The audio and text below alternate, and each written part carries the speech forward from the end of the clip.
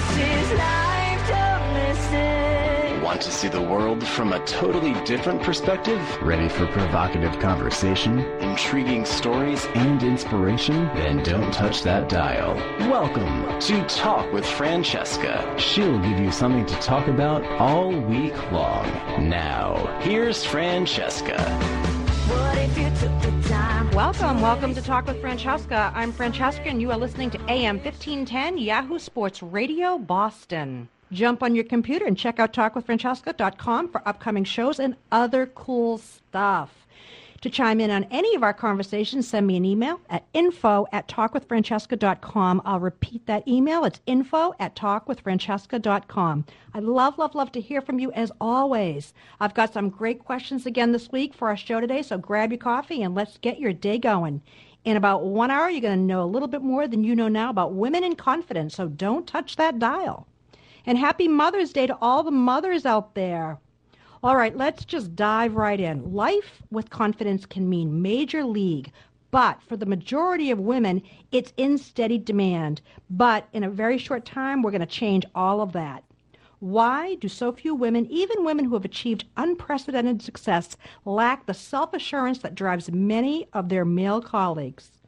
In the Confidence Code, The Science and Art of Self-Assurance, What Women Should Know, journalists Katty Kay and Claire Shipman delve into this apparent issue and uncover some provocative truths.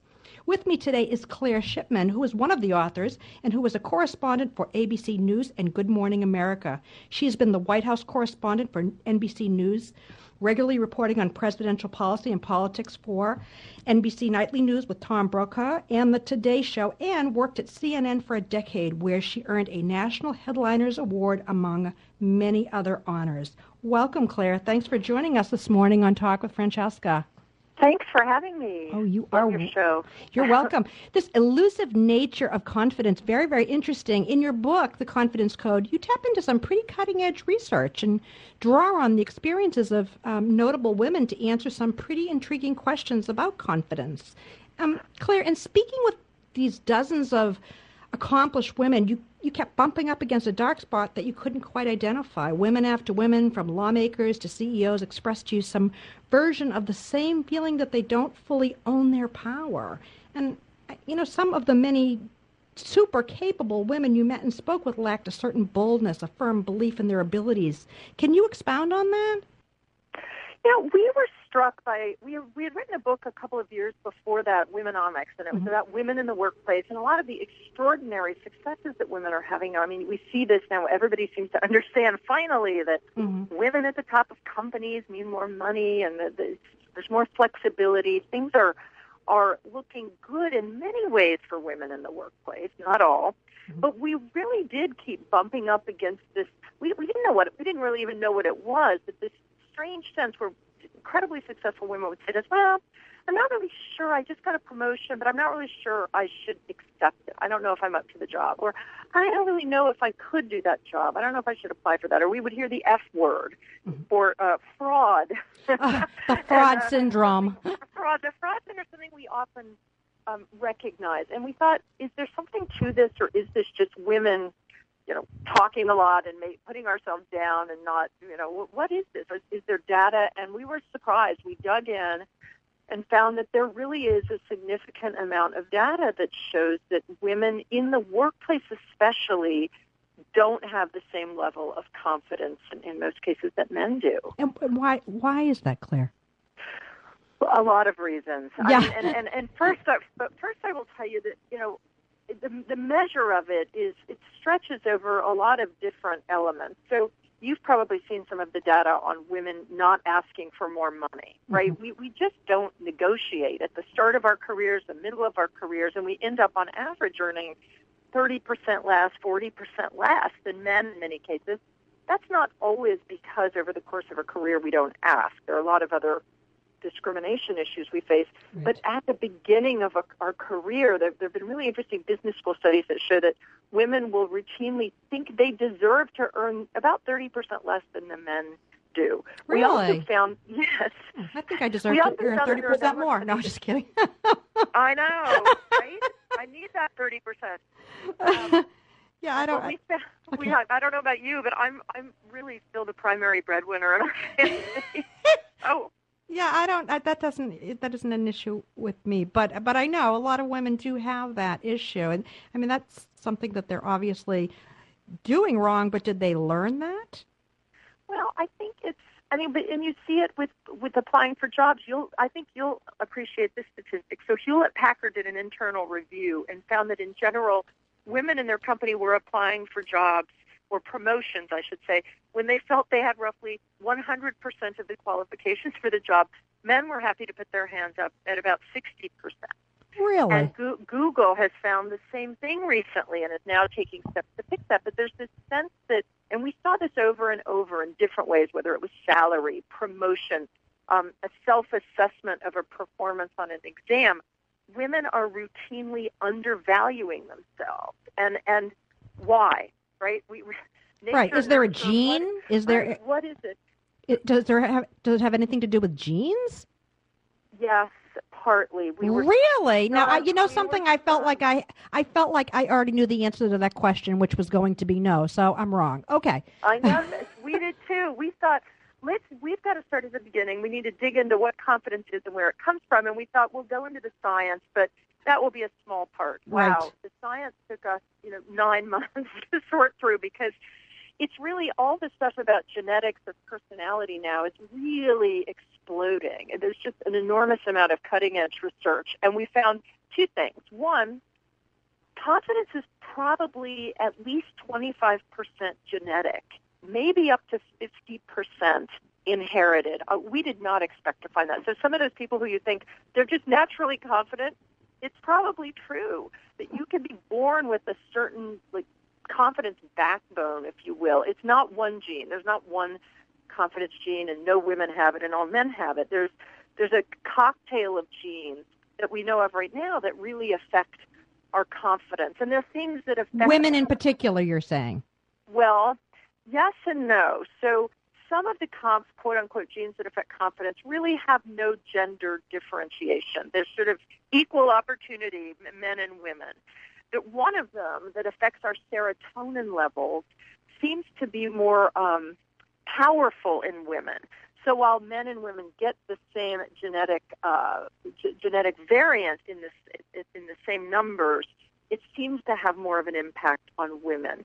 That's tied in, by the way, to some of the research on why women are more affected by depression. But the other thing that really affects women in confidence is something we all know about, and that's testosterone. Mm-hmm. Right. Men have, 10 times more of it on average pumping through their bodies, and it really boosts risk-taking. Oh, no kidding. And that's something that is important for confidence. Now, it can also boost crazy levels of risk-taking, like we saw when, financial markets collapsed. So It's not always a good thing, but a bit of a push, a propensity to take risks is really critical for confidence building. So there are some things, ways in which our biology is different and really does affect our confidence levels at the outset. But here's the good news we found in the science, and that is that brain plasticity and all of the new research about how we can change our brains is huge for confidence. Even at my advanced age, 51. Did you say 51? Oh, come on, at your advanced age. I just keep saying it really because, once I turned 50, I felt I really needed to embrace it. So I just, everywhere I go. You do, and you should. Yeah, so I'm confidently embracing Well, 50 is the new 40. What? Don't you know the 50 is the new 40? I think so, Okay, or 30 really. Yeah, that's right. There you go. I like that even better. Go ahead. There you go. Okay. But we can change the way we think. Literally, we are changing the pathways in our brain. It's still possible. Everybody always thought, you have to do it before you're 8, before you're 5, when you're young.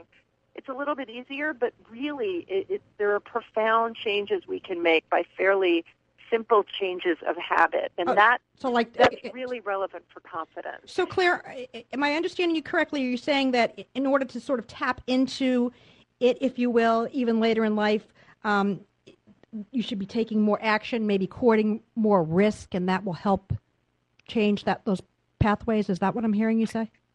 Yes, Okay. that's exactly Okay, right. just wanted to You're exactly right. Okay. And here's what we found that was so interesting about confidence, too, is it's really linked to action. You can't really Right. think your way to confidence. It's the best definition we came up with was Dr. Richard Petty of Ohio State University said, confidence is the stuff that turns thoughts into action. And that was just so clear for us. And we thought, wow, okay.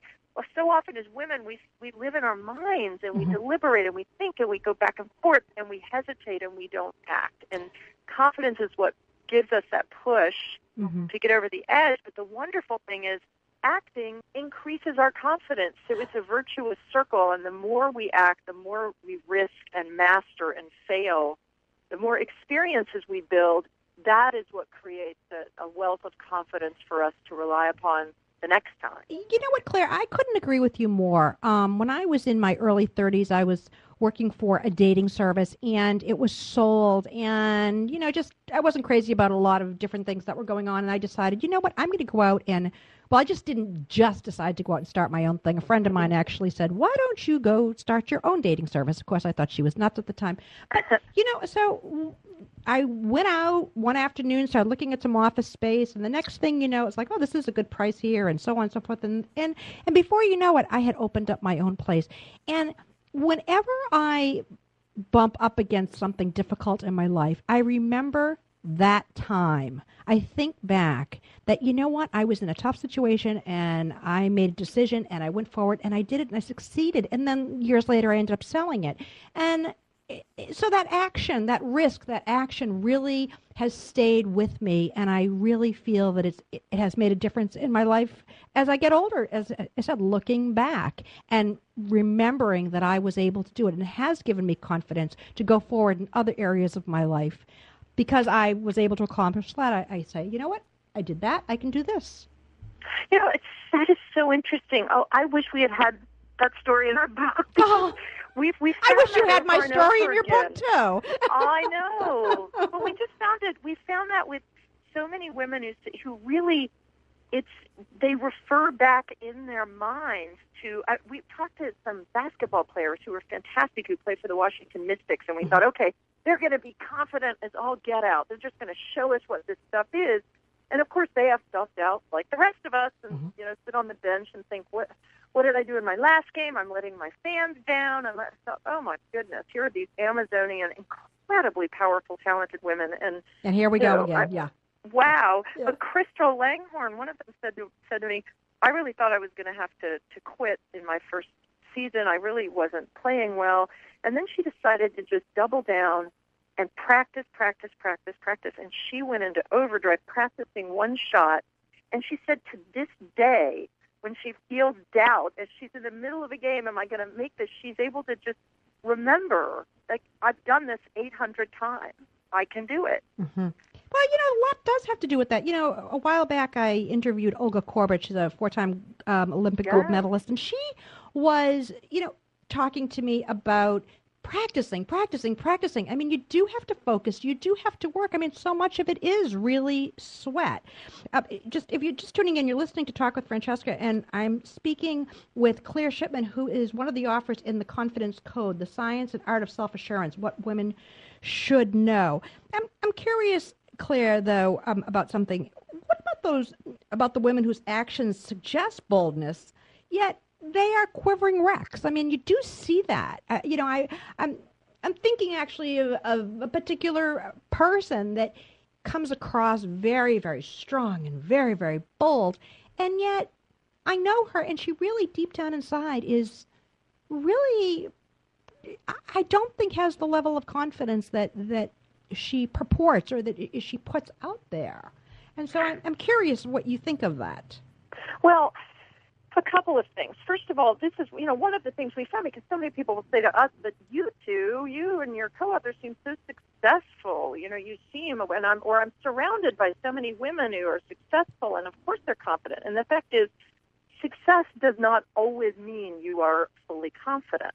It's possible to become successful without being confident. And in fact, sometimes an incredible lack of confidence and self-esteem is ultimately what drives people. Well, certainly, it's survival mode. I mean, if you grew up in a tough environment, I mean, I have a friend who's, parents couldn't decide whether to pay the gas or the electric, and you know what? And he became a great success. So, sometimes it's those things that make a difference, that can really can force you into a survival mode and become really driven. And of course, then the more driven you are and the more successful you are, the more confident you become. So.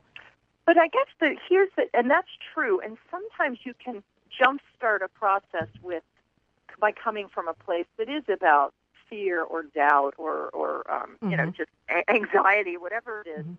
But it's not a really wonderful way to live. Right. If you're constantly in your head doubting yourself and questioning what you can achieve and over-prepare. For example, I mean, and this is a small example, but so much of a female lack of confidence is often expressed not by a lack of success, but by massive amounts of over-preparation and perfectionism. Mm-hmm. And this sense that we must do everything 1,000% right or we're not going to do it. And even Christine Lagarde, the first female head of the IMF, who's just a wonderfully authentic, confident woman, said, this is one thing I do that I think does reflect a lack of confidence. I just over-prepare. I am not willing to take, to have any risk that I will be brought up short on anything. And we just were stunned. We thought, wow, even if you're Christine Lagarde, you do that. And I said, is there anything wrong with that? And she said, well, it's really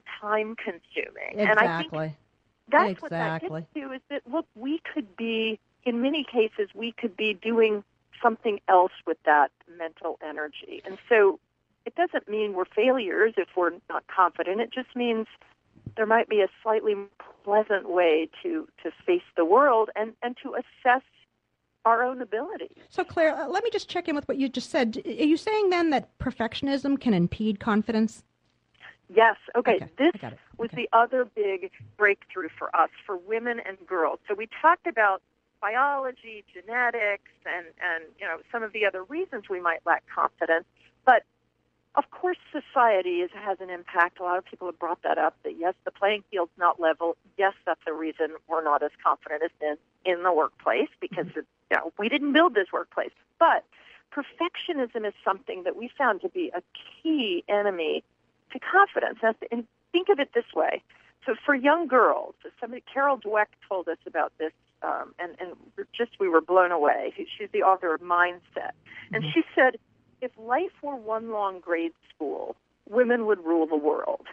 But the problem is, life is nothing like grade school or high school or college. And girls at a very young age really tap into this desire to be good and perfect that they feel from adults. We're not doing it consciously. In fact, girls these days are raised to just think they can do anything, and they achieve and they overachieve. I mean, they're just knocking everything out of the park, and boys academically are not doing as well. But what happens is they grow up without learning to fail and mess up, because from a very young age they internalize this sort of, I'm the good girl, I'm getting everything right, I'm coloring within the lines, I'm being conscientious, I'm pleasing people, and that's what all the adults around me really seem to like, right? Who doesn't like that? I don't, as a parent, who doesn't? It being Mother's Day weekend, could we blame our parents? It's, I hate to say it, but if it's not one thing, it's your mother, right? Right. It's There's no shortage of information that women with less than loving mothers can really damage levels of confidence. I know. It's so true. The poor moms. And in fact, we came across, there was one part of our book we studied people who were studying confidence in monkeys, and this wonderful researcher out at NIH, Steve Suomi, who's been studying monkeys for decades, and his research, again, all boils down to even these monkeys who don't have great genes, right, for confidence, because he's been looking at genetics, if they're raised by wonderful mothers, they become just astoundingly confident monkeys. But we said, but is it just the mothers? Yes. It's not the fathers. It's the mothers. So, no pressure, Mom. Oh, gosh. Okay, Claire, we're coming up against a break. We're going to, I've got some questions coming in from the website, so we're going to just take a quick break, and we'll be right back. I am beautiful, no matter what they say.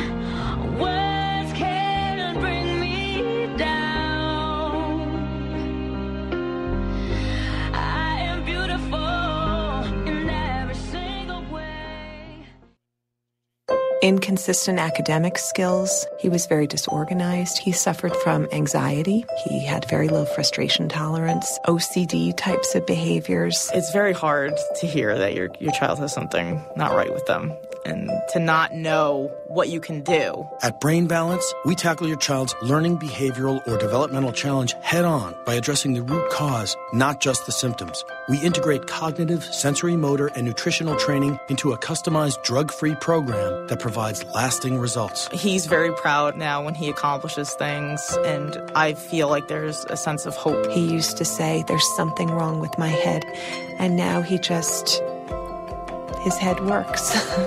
Find out how Brain Balance can help your child reach their full potential. Brain Balance Achievement Centers, where every kid connects with success.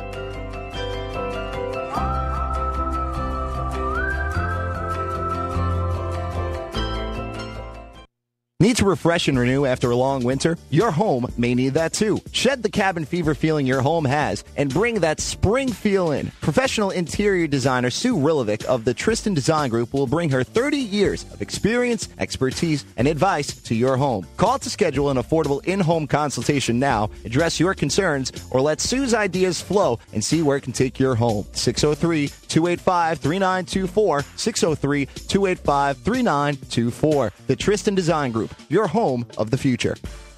Are you considering a career change? Have you ever considered real estate sales? With a little help from ABC Real Estate Training Institute, in a matter of a few weeks, you could be on your way to an exciting career in real estate sales. You decide how long it takes to get going. ABC Real Estate Training Institute has been teaching real estate and home inspection continuing education in Massachusetts and New Hampshire for over 15 years. Now that's credibility.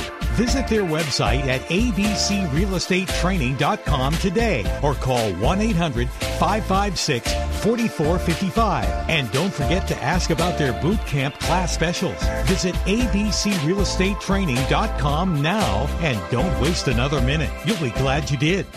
If you're anything like me, your dog is no different than your child. That's why when I need to be somewhere that I can't take my little guy, I bring him to the Playful Pack in Ipswich. There isn't a thing that the Playful Pack doesn't provide to give your furry friend a great day of socializing. They even separate the small dogs from the big. What a relief that was for me. My little guy has a big personality, but he is still only 20 pounds, so I feel so much more comfortable with him playing with kids his own size. And at any time, I can open up the Playful Pack's webcam and see exactly what he's doing. Now that's maintaining control. Your pet will exercise, play, and rest in a safe, clean, and comfortable environment. So it's kind of a no-brainer whether you want to take your dog when you're not around. Visit theplayfulpack.com or call 978-356-3698 today. You'll be glad you did.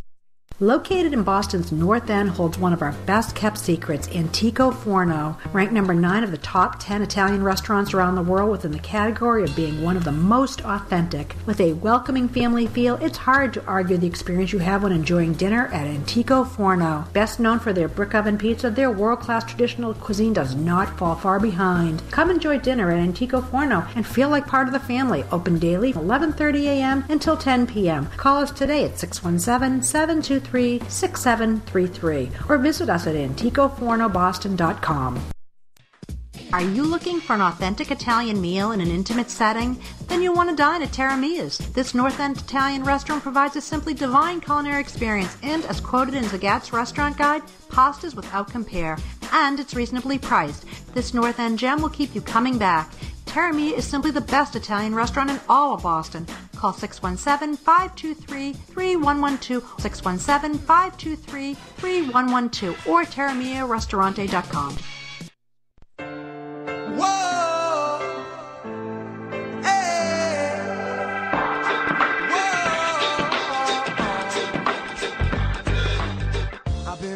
All right, we're back. You're listening to Talk with Francesca, and I'm speaking with Claire Shipman, who is the author of The Confidence Code, The Science and Art of Self-Assurance, What Women Should Know. Welcome back, Claire.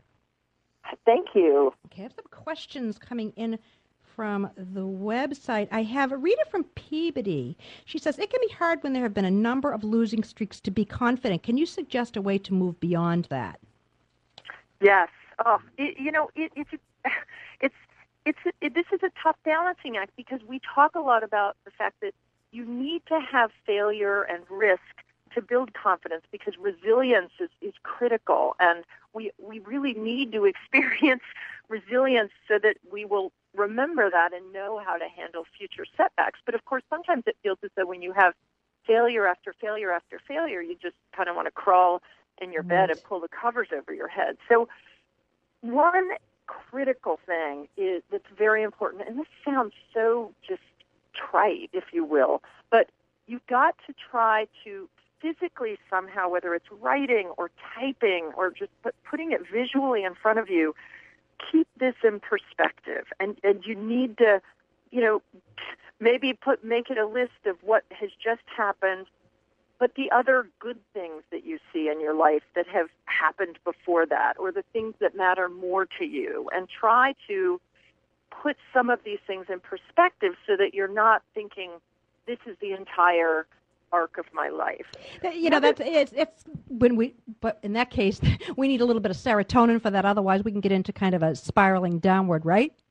Well, that's what's so tricky, and that's why, absolutely, you can stop yourself, and these are some of the techniques we talk about in our book with that, because women do ruminate much more than men, and that's the other real confidence killer, something we do to ourselves, not necessarily on purpose, but we have these negative automatic thoughts. They call them gnats because they buzz around. Oh, that's a good name for them, gnat. I like that. Gnat. Yeah. There's that gnat again. Yeah, not to mention the time you waste, on top of it being a confidence killer, it's a time waster.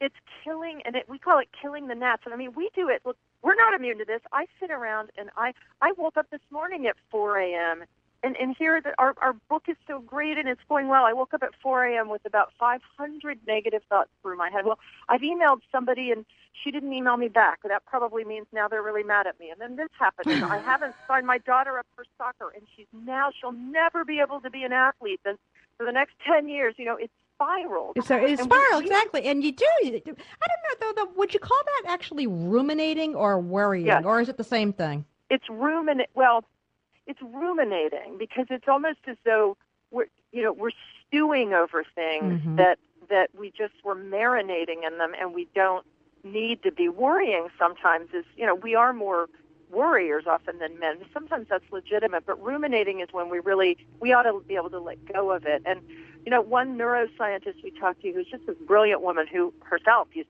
said she'd take the bus home every day and go over a list in her head of everything she'd done badly that day. Oh, my gosh. She finally realized, because she understands the science of brain plasticity, that she tries to think of 3 good things for every one bad thing. Now, she counters them. And if you can even give yourself one alternative explanation, yes, I just failed it, and I don't know what the person who was writing in was, talking about, but I just failed at this, but then say, but, in fact, I have something else going on, or but actually that's not going. And if you give yourself almost as though you have an opposing attorney in your head, and you're giving yourself another point of view, that literally stops the spiraling. Try that. Claire, the other thing is, though, don't you think, or I shouldn't say don't you think, I don't know if you think this or not, but I seem to think that men are able to compartmentalize better than women. Is that true, or is that just I'm dreaming that up?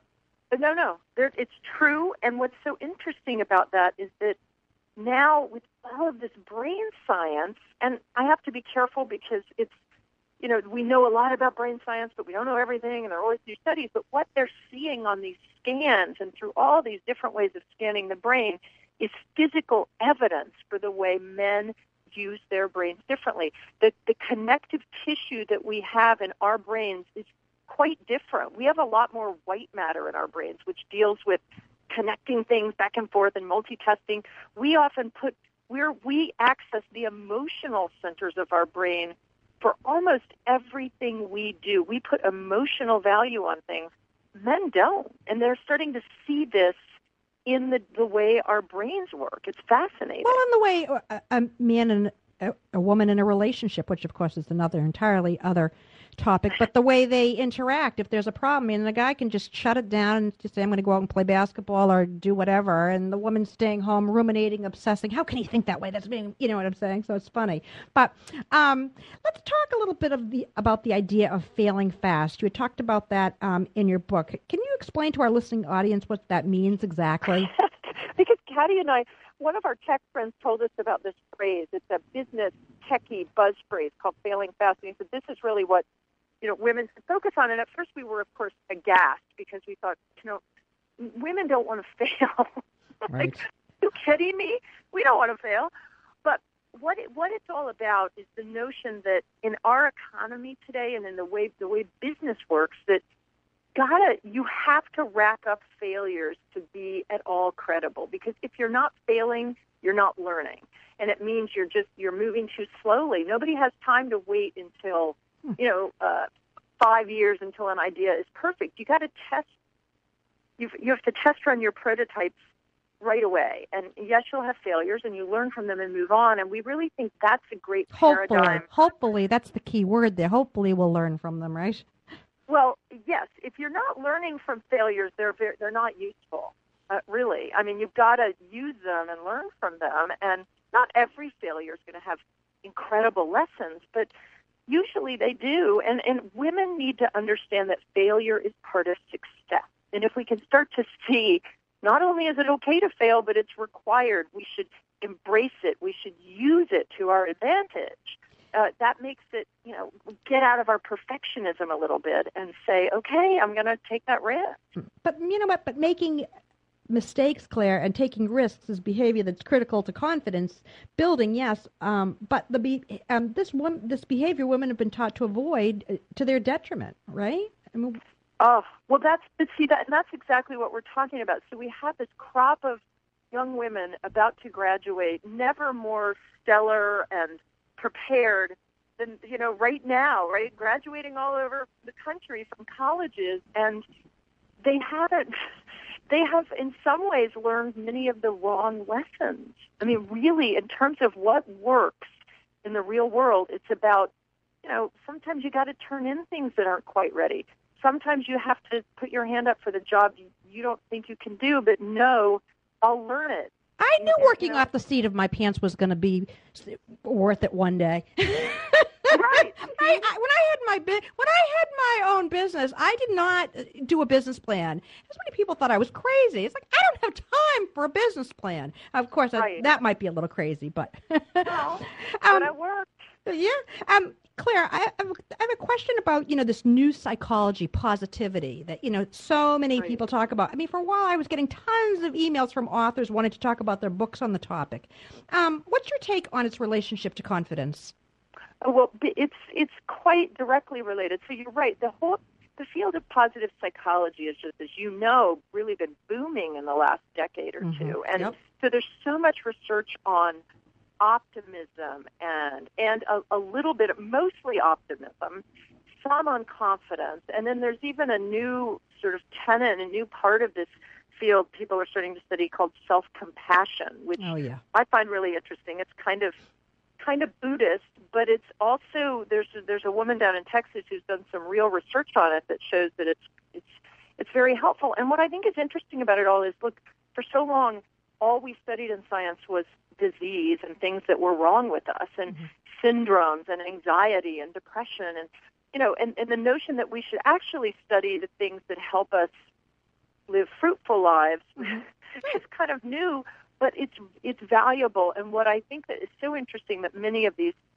positive psychologists are discovering, it's all the same, that life experience and resilience, trying things, failing, recovering, there's an element of work. Accepting yourself as you are, Accepting, that's the self-compassion, accepting that, of course, nothing is perfect, and this is part of humanity.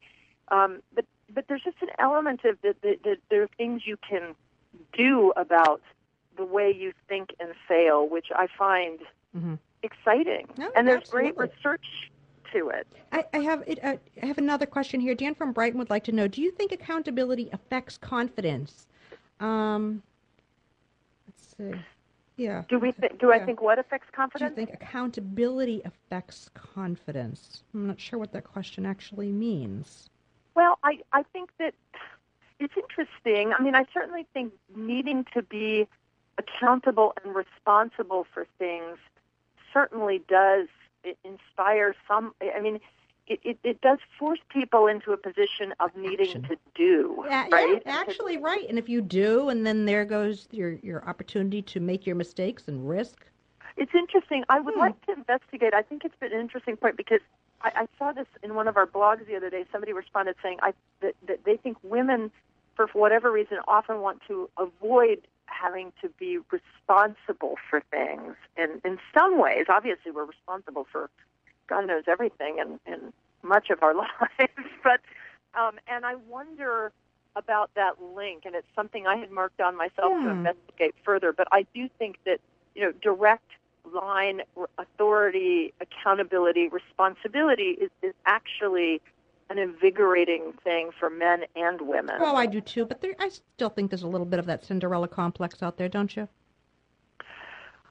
Yes, you're right. I mean, certainly there probably is. I mean, it's hard to escape the, media stories. The stories, right? Yeah. I know more than a few pretty high-powered women who think of themselves as imposters. Like they're going to be found out. What can you talk a little bit about this fraud syndrome? It's interesting because that's, of course, what we felt was part of this confidence gap in the first place. And there's one woman who gave us a very counterintuitive take on it, Peggy McIntosh, who runs yes. Peggy? Yes. As a matter of fact, yes, I do. Go ahead. She's fantastic at Wellesley. And she said, look, she studied this kind of stuff for decades, and she said, women are right to feel like imposters. We would be stupid if we didn't, because we are all traipsing off to make ourselves fit into this environment that we didn't design and that is not natural to us. And the rules of behavior aren't the rules we would establish. And so, and what she's saying too also plays in a way into the whole notion of stereotype threat, which is heavily studied now, which is that when you are in a minority in a situation and there's already a stereotype about that minority, it affects your performance and your confidence, most definitely. So in a way, recognizing that means we're being smart. But Peggy's take on all of this is just understand it and understand the reasons behind it, and acknowledging it at least makes it clear it's not personal, that it's natural that we feel that way, and now let's move on and do what we can do about it. This is very funny because I was talking to a upcoming guest yesterday, and I was reading a little bit of your book the night before, and he started the conversation, very full of compliments and wow, you've accomplished a great deal in your life, and it was just but really sincere, and I kind of was squirming. I was driving in my car, and I didn't kind of know what to say. Oh yeah, well, and I found myself defending I don't know if defending is really the right word, but kind of downplaying what he was saying. And I thought about that afterwards and thought, now, why did I do that? Why was I, and I don't know. I was curious whether if this were a woman saying this to me, whether I would be doing that same thing. Do you follow what I'm saying? I think we all squirm. I don't think it matters whether men or women give us compliments. We are always uncomfortable with compliments, don't you think? I think and women, we're always looking for ways to deflect them and say, oh, not really. Got to work on those faulty confidence meters, Yeah, so I was just lucky. I don't know, and it's weird. Yeah. Well, I had to. Well, I had to work my way up, and and I found myself explaining myself. I guess that's the best way to put it. And I felt afterwards like, maybe I should label my strengths more. But well, or just say, and we say this in the book, just try saying thank you. Yeah, exactly. It's hard to even just say thank you, but I actually think it makes, and for women this is important to think about, I think it makes the person who's giving you the compliments feel good. Exactly. You know, it's almost like, why are they saying, no, that's not really me? So, Claire, practically speaking, it's like, it's almost like when in doubt, act. And, or that's what I'm getting from this. But my argument would be, don't be too impulsive. The other side of that coin, because I can tend to be that way myself. And in some ways it's worked for me, but it can also work against me. How do you know when to act and when to know you're being impulsive? When you start talking about taking risks, that kind of thing, that's kind of a tricky one there. When I read that, I was like, Well, look, I think that... I mean, did I read that right? When in doubt, act? Is that what you said?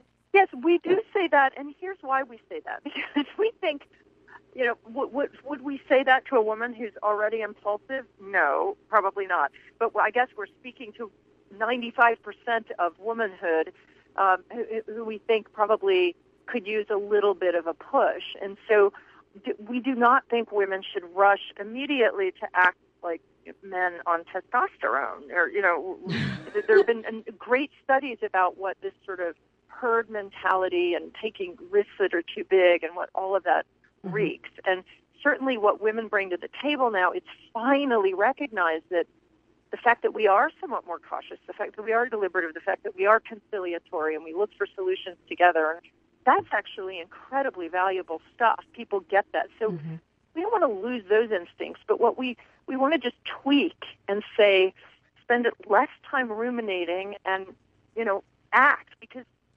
chances are that, whatever we're doubting, it's just we're off, that it would be fine. We're so full of doubt that we're misjudging ourselves. Well, you share in your book that if there's only one thing to remember from the Confidence Code, it is to take action.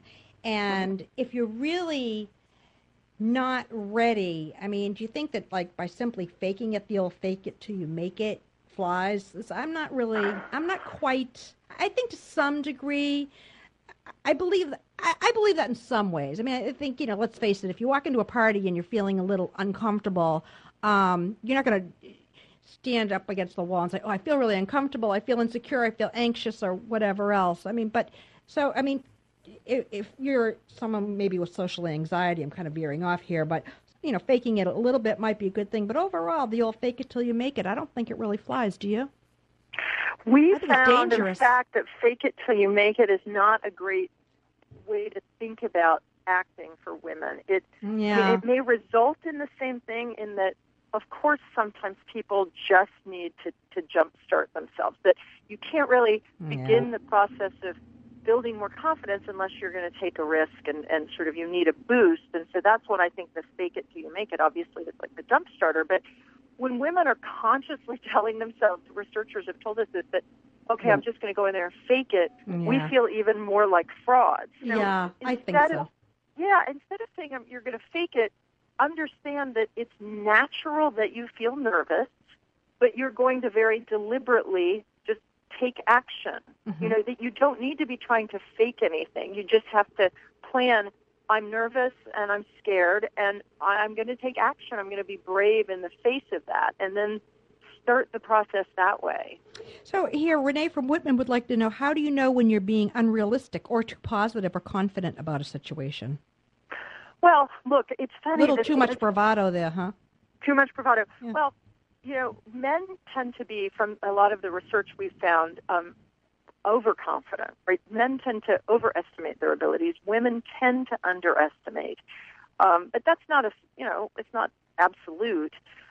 One incredibly interesting researcher who studies confidence in rats, Adam Kapek at Cold Spring Harbor Labs, told us, and it was a great way to describe it, that confidence really should be a very useful kind of compass for our lives, and it should help us make good decisions and decisions that are in line with our best interests, right? It should be like a useful gauge for us, a way to measure whether we're making good decisions or not. And so in a way, you have to fine-tune that, and you have to be able to use your confidence to sort of help you make good decisions. And so I would say that if you found that you're constantly jumping into things where you really aren't prepared and the consequences have been problematic, then that's a lesson to you. Absolutely. And in most people, that will temper their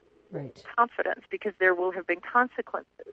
If you're just tuning in, you're listening to Talk with Francesca, and I'm speaking with Claire Shipman, who is one of the authors of the Confidence Code, The Science and Art of Self-Assurance, What Women Should Know. Claire, fear. I'd like to talk about that for a bit. It plays a big part in confidence, wouldn't you say? Fear of risk and fear of failure is profound for women. Again, it's all a piece of the perfectionism that we carry with us. So we really, it's a fear. It's just an outsized fear of something that I'm not even sure we're aware of. Well, why we fear failure so much is just again, maybe it comes from that early childhood conditioning. Being judged, being liked. One of my favorite expressions by Eleanor Roosevelt is, we gain strength and courage and confidence by each experience in which we really stop to look fear in the face. We must do the thing which we think we cannot do. Well, whenever I don't want to do something, I read that quote, and I hate it because it forces me to do the thing that I feel that I can't do or I don't want to do. But it usually, I think fear and confidence, they kind of go hand in hand. If you are fearful, then it stops you from being more confident.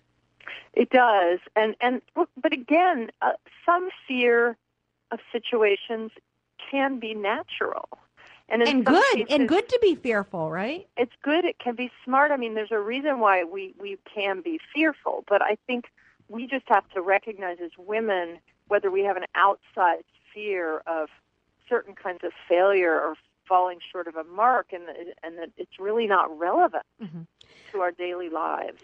Another question here. June from Marshville would like to know, is confidence affected by the people you socialize with? I wish my friends were more positive, and sometimes I feel that showing my confidence makes me less likable.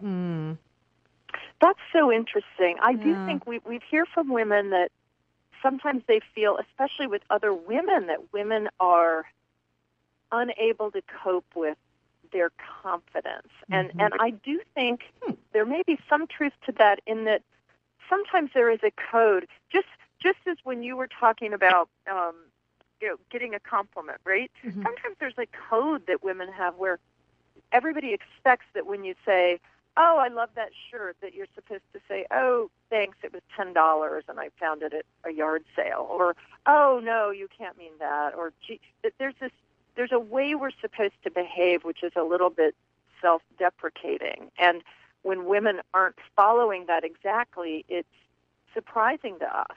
And, we often don't know how to handle it. So, confident women sometimes are not liked by other women. But I will say that there's also, we are very good, according to some researchers we talked to, at judging people who are just full of false bravado and false confidence. We may not know it. In other words, we may not be aware of it, but the tells, the very subtle tells, infiltrate our brains, and we can read that. And so I think, people they won't react well to bravado at all. But I do think that there are certain people who, they're not comfortable. They like to bring people down. They like to focus on the negative, and absolutely being around people like that is just draining of your energy. And so that is something we all have to think a lot about. Psychological vampires. Okay, so let's bring out our confidence GPS. We have about 5 minutes left. Where do we go from here? Any do's and don'ts you can share? Yes, well, I think it's, first of all, one thing we found really popular and really useful. We created a confidence assessment, and it's on our website. Yeah, it's on theconfidencecode.com, and we did it with these psychologists who were fantastically helpful, and we thought maybe 1,000 people would take it if we were lucky. We've had more than 40,000 people take this. That's got to be building your self-confidence, Claire. It's building our confidence, and it's really helping us create a confidence database so we'll be able to break down confidence in women by age, by profession, by, geography. It's going to be very interesting. And it also... And exciting. It gives people a sense of where they stand in terms of confidence level. So people should check that out. www.confidencecode or The Confidence Code? TheConfidenceCode.com. TheConfidenceCode.com. Okay, fantastic. From Fearful to Fierce, Claire Shipman, author of The Confidence Code. I just want to end with, why should someone buy your book? Now, come on, where's that confidence? I want to hear it. Well, we feel very strongly that our book doesn't just give you the how-to, how to get more confident, which it does, and it tells you everything we've learned about that, and there are very concrete ways to build your confidence, but it helps all of us understand why we are where we are. And I think Katty and I just both believe, negative or positive, that knowledge is power, and I think it really empowers women to understand what's happening with our brains. Oh, absolutely. I really do. I think so, too. I think the more knowledge you have, the better off you are. And you have given us oodles of great information. Claire Shipman, thanks so much for being on Talk with Francesca today. Thanks, Francesca. It was really a pleasure. Okay, bye-bye. Bye.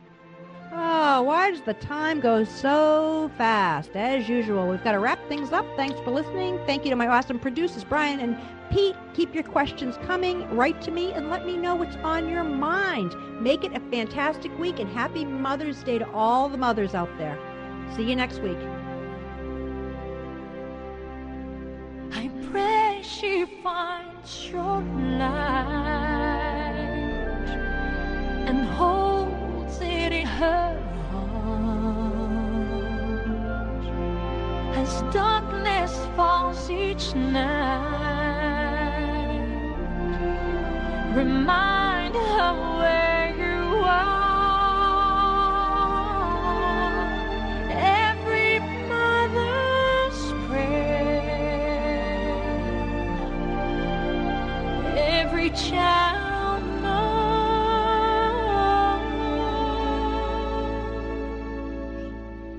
Need to find a place, guide her with your grace. Give her faith so she'll be saved.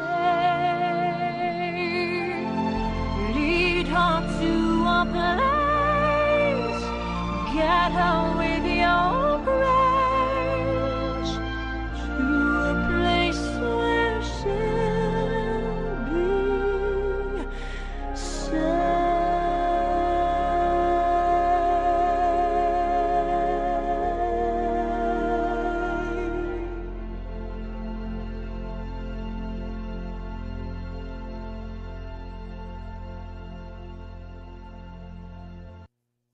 Brushing for 2 minutes now can save your child from severe tooth pain later. For fun 2-minute videos to watch while brushing, visit 2min2x.org. 2 minutes twice a day.